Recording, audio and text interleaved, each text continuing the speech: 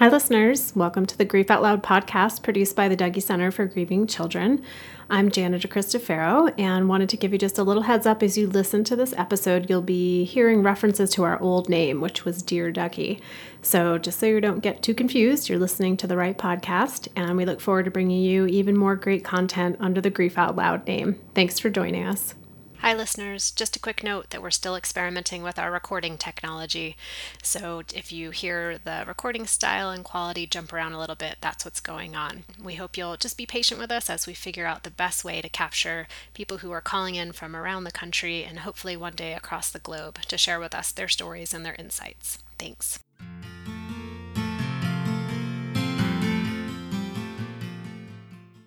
Hello, and welcome to the Dear Dougy podcast produced by the Dougy Center for Grieving Children. I'm Jana DeCristofaro, and thank you for tuning in today.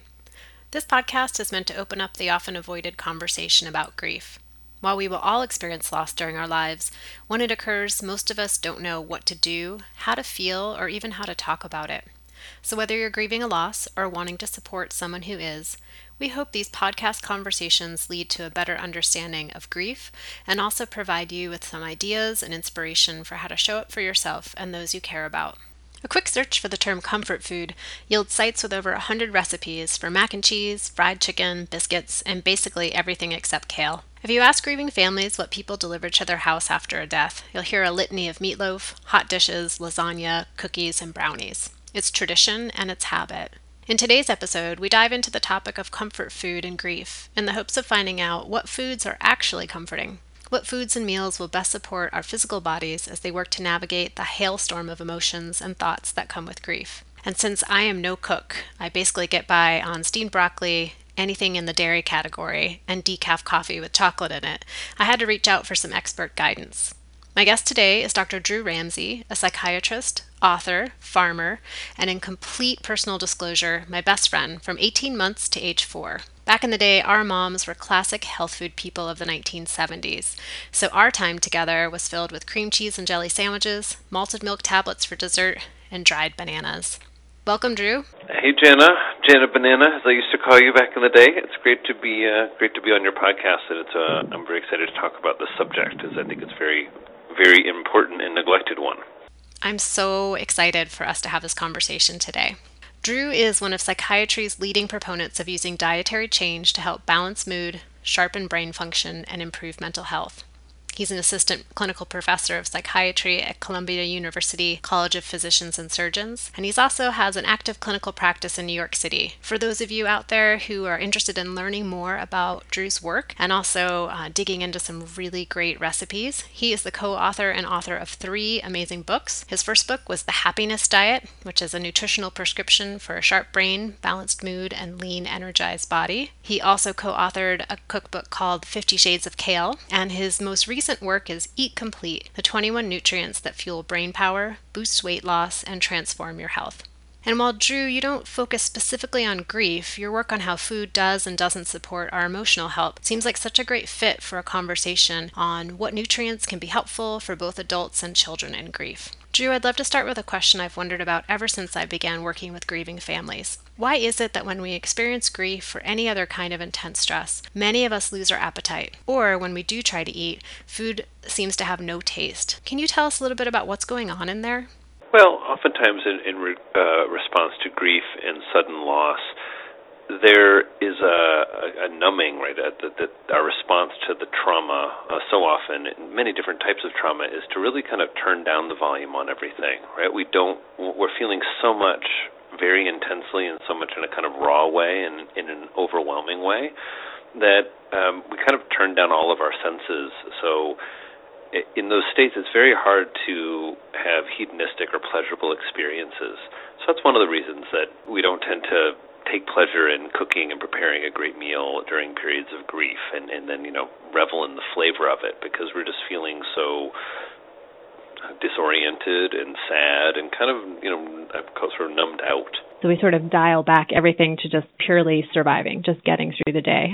I think so, and I think that's where I really liked the list you gave earlier, right, of what happens when there is a loss, of the types of foods that show up, which, tend to be very heavy in carbohydrates. I think also for a reason, right? Those list of comfort foods you gave, we think of them is comforting because they're very satiating. Oftentimes they have a lot of meaning for us culturally or from our family of origin, and we revert back to those dishes. I mean, Jen, if I asked you, since you knew me when I was young, to guess my favorite meal was spaghetti and meatballs, right? I think you'd probably get close. So certainly I'll have more sautéed kale on there, but for me that's a very, comforting meal and what I often will revert towards during times of stress. So it's kind of a combination of the physical and also like the biological craving for those foods and also the social learned response. I think it's all of those things with food. I mean, I think one of the things is, so I'm a general psychiatrist, but I got interested in food really for two reasons. One is that there's just been all this data relating how our food relates to our mental health and how it, our what's called dietary pattern, right, which is exactly what you think it is, or the pattern of what we eat, how that really predicts our risk of things like major depressive disorder and dementia and even anxiety disorders. So certainly there's that strong biological component that, if you don't eat foods that have vitamin B12, you're going to be depressed, and that's going to make any sort of trauma like a loss or a grieving process much worse, much harder to deal with. Same thing if you're iron deficient. I mean, anyone who's listening who's been iron deficient, that's just a very hard spot to be in because you have no energy, your thoughts are super cloudy because basically your brain is missing an essential nutrient for focus and happiness and the energy that, we need. And I think about this in terms of not just like, let's make your brain happy, but like, let's make your brain resilient, right? That we all know being a human is tough. We are all have our fragilities and our challenges, and I really encourage people to think about food as really armoring up their brain in some way, of having a really, just as we train our bodies, have our minds very much trained and nourished in a way that we can withstand stressors like loss. Do you have a sense of top foods you would recommend? Because I'm thinking about grieving families and how it's like one more thing to have to deal with. We don't want to overwhelm people because at the end of the day, especially if you think about a family in grief, the last thing we want folks to do is to feel badly about eating. I think it does get to a question, especially for those of us who are supporting families who are grieving, how can we up the nutrient density of those dishes? So one of the favorite dishes in our house is a kale mac and cheese, or call it a lazy green mac and cheese. And it's in Eat Complete. It's really it's a very simple dish. It's mac and cheese with a couple of cups of kale that's been through a food processor, right? So finely chopped kale. Same thing with the meatloaf, right? For families who are looking for a meatloaf, you can do a meatloaf with grass-fed beef or bison and add in some extra onions and veggies and do that with, a lot of sautéed broccoli and some, instead of mashed potatoes, maybe sweet potatoes. And that dish is going to have much more nutrient density and a much greater health benefit for people than, your kind of typical meatloaf, right? And it seems like not too shocking for kids, right? Because the kale is sort of snuck in there through the food processor, so it's not these huge chunks of vegetables. I mean, it's hard to get kids to eat a plate of sautéed kale. It's easy to get kids to eat a plate of kale chips and kale smoothie or even kale pesto. Or one of the favorite ones in our house is Kaleanaise, which is homemade mayonnaise, or you can just use actually any type of mayo, even vegan mayo, and just blend up lots of kale, garlic, lemon zest, and lemon juice. And so that's a kind of example, I think, of a way where you're adding those plants mainly, but often seafood as well, into dishes in a way that really ups the nutrient density. And you ask kind of what are the foods and what are the, nutrients we're looking for. And the whole goal really of Eat Complete is to say, well, here are the important nutrients. What are the foods that have the most of those? Let's make the base or a core set of foods for you that you like that have those nutrients. So I have my little rhyme, which is seafood, greens, nuts and beans, and a little dark chocolate, because I think that kind of hits the food categories. Because as much as I am like kind of a kale maniac, and everybody should celebrate National Kale Day with us next October. It'll be our 5th annual National Kale Day. Just put that plug. You can learn more at nationalkaleday.org. So Kale Day is a lot of fun. But, it's not just kale. It's what does that food category tell you, right? Because what kale really teaches us is about nutrient density. And that's just a kind of way of putting calories in context, that so many people kind of think about calories. And calories are a pretty useless metric because think about it like a kale salad and a can of soda. They have the same number of calories. Right? But nutrient density is the idea that with that can of soda, you get nothing good. You just get sugar, right? Nothing that's beneficial for your health. with the kale salad, I mean, for 140 calories of kale, you're getting like 2,000% of your daily vitamin K, you're getting 800% of your vitamin A, you're getting 400% of your vitamin C, you're getting lots of fiber, folate, phytonutrients, you get more absorbable calcium in that than 3 cartons of milk, right? So that's nutrient density, same number of calories as a can of soda, but gosh, you get all of those nutrients. And so looking for those food categories where you have a lot of nutrient density, lots of nutrients per calorie, and those are going to be the leafy greens. Small seafood, so this is going to be things like anchovies, which lots of fun ways to do those besides pizza folks, like think about anchovy vinaigrette dressing or a real Caesar salad dressing, or one of my favorite ways in the fall now to use anchovies is with like a really fun pasta where, you know, it's some anchovies and garlic and onion and maybe some capers and a little white wine, lots of other veggies usually, maybe some raisins to offset the saltiness of the anchovy.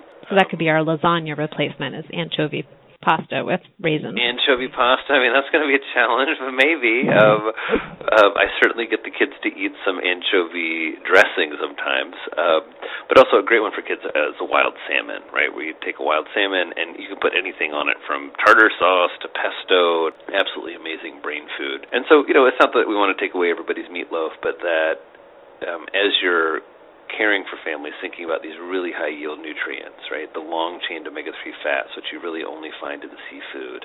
The phytonutrients, which are these kind of magic molecules that you find in the rainbow vegetables, where we want people to kind of upgrade that salad to see more colors in it. The leafy greens, where you just think about all the different places you can put those in your diet, from kale and eggs in the morning to a arugula pesto to a potato leek soup. Like, there's all kinds of ways to use leafy greens. Or my new favorite is dandelion. That's the one I've been eating. So good for you and really fun, wild, easy, if you have a yard, easy to find. And it was beans is the other one? Greens and beans? Seafood greens, nuts and beans. So nuts, because nuts have a lot of vitamin E and lots of minerals in general. So the top nuts I kind of recommend are people to look for cashews, almonds, walnuts, and then seeds, pepitas, pumpkin seeds. You'll find those in our cabinet at all times. Cashews are fairly high in iron. Almonds, amazing source of vitamin E. Walnuts, very good source of the shorter-chain omega-3 fat, ALA. And all of the nuts, good source of very healthy fat, monounsaturated fats, as well as a good amount of protein. And then beans. Beans are just one of those like amazing sleeper food, beans and legumes. So red beans, black beans, lentils. Just again, having those be a really core food in your diet, something you're getting every week, if not several times a week. And that's simple to do. So one of the nice changes we're seeing in the fast food environment, right? You can go to Chipotle, and for $8 you can get brown rice and black beans and lots of veggies and guacamole and salsa and have a really, really healthy plate of food. So these things are accessible even when people are needing to eat out or grab something really quick. And also the thing with beans that I like is they're super economical and they feed a crowd. I think it's like $2 or $3 a pound in most places for organic small red beans. And then the lentils are one of the top sources of folate, which is vitamin B9, which is very important for our nervous system in general. And I like the lentils because they're a little faster than beans. And also just, so easy. Buy a pound of lentils. I mean, anybody listening, buy a pound of lentils. I go with the green or the black for a soup or the French lentils are sometimes called, just because they hold up a little better. Chop up an onion, carrot, celery, drop it in the crock pot with some water. Come back 6-7 hours later, and you have 5 hours later, you have a perfect lentil soup, right? So, again, getting away, I think, from this myth that sometimes people have that eating healthy costs too much or that it's too complicated, which, isn't true. It can just be a change in the mindset. You mentioned the nervous system, and so often people equate grief with sadness, depression, sort of the low mood, low energy. And the parts about grief that can often be surprising for people is how activating for the nervous system it can be. People having trouble sleeping, having a lot of worry, concern, anxiety, vigilance. Are there particular foods or combinations that you would recommend to help with that part of grief? I think it's a really important note, Jana, right, that we think about grief as sadness. And besides my food work, I'm a full-time psychotherapist, and so I sit with a lot of people in the midst of horrible grief, right? Everything from suicide to cancer to the things that we lose people to. And I've always thought that something about grief that's really tricky for people is that it's not linear, right? This idea that unlike a lot of our things in our emotional life, which maybe can follow a somewhat linear or at least more predictable pattern, I find that grief is very unpredictable. And so what you just mentioned, where people expect sadness, but they end up kind of activated, right? Where there's a lot of sometimes irritability or even aggression, a lot of sleeplessness, just a lot of angry feelings. So besides talking about those, which I find is almost always helpful, the foods that I think are important for those is really actually paying attention kind of on the other side of what that type of feeling state drives us to eat, right? Where I think it's really asking people to be very aware that, well, at least when I get in that state and a lot of my patients get in that state, that's what drives us towards things like too much alcohol or eating to the point where you're so full that it's a little uncomfortable, right? Or putting away a whole pizza where you're really trying to almost like deal with some of the pain through a type of satiation. And so one is asking people just to really be mindful of that and to care for yourself in those states. That, of course, it's fine to have some mac and cheese or some meatloaf, as we were saying earlier, but to really be mindful of the desire to kind of overeat. The calming foods that I tend to really steer people towards are I guess some of them are kind of a little surprising, like citrus, for example.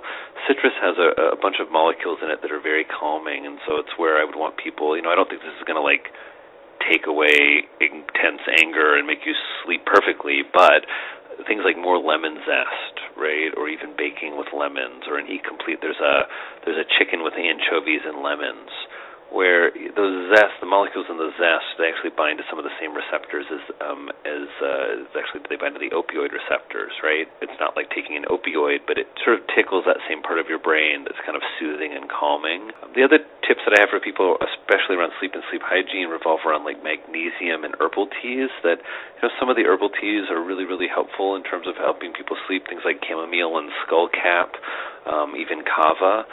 And then sometimes, I'm not huge on supplements. I like people to get stuff from food, but sometimes a little bit of magnesium or magnesium powder in a drink can help people just kind of settle down at night looking for, like 100 to 200 milligrams of that. Because it can be hard to get enough magnesium from food sources? Magnesium, you get it in your greens and beans, but a lot of these things you're taking a little bit, a teaspoon of a magnesium powder has, it kind of has your daily recommended allowance or close to it just in one little bit. And so magnesium is kind of just a naturally calming thing for our nervous system. So especially with people who don't have the best diet, sometimes a little bit of a magnesium supplement can help.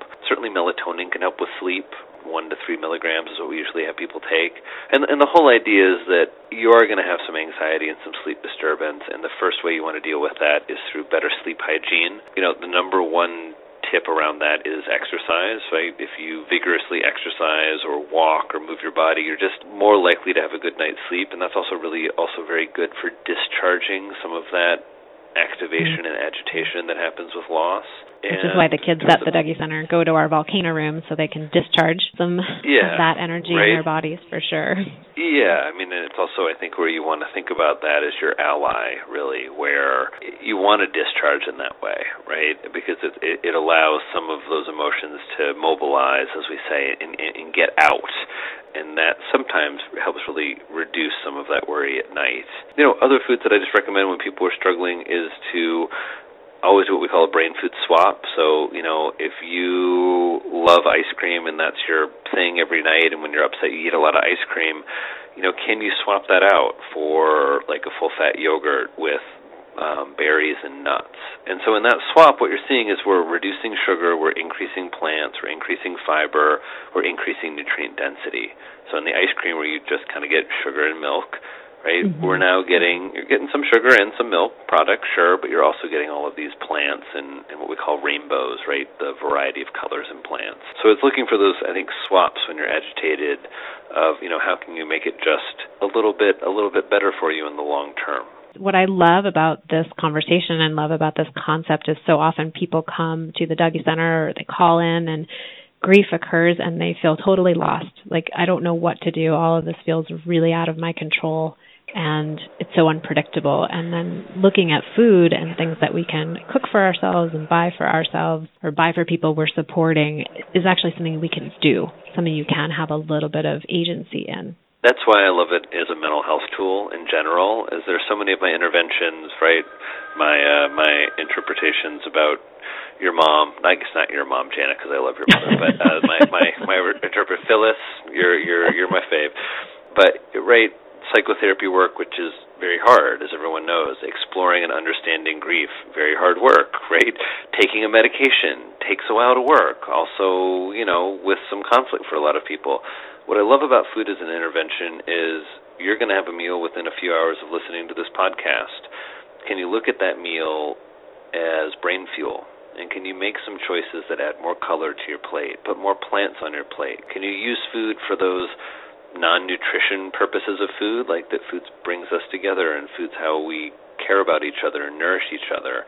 And that all of those ways that we can engage with food are very much under our control, and it's a very important and I think neglected part of our mental health. All of those aspects I think are part of the brain-food equation, whereas we get people engaging with their food, really engaging in self-care, which is the notion that in the midst of grief, you are in the midst of a trauma and a challenge to your nervous system and a challenge to you as a person emotionally, and that in that state is when it's most important for us to care for ourselves, and that food really, in terms of our environmental factors that we can control, sometimes it feels we can't control food, but really we can. We have incredible agency in the foods that we consume and purchase and support, and at every income level. So mainly I just want people to hear encouragement to use food to help themselves as they're mending from loss.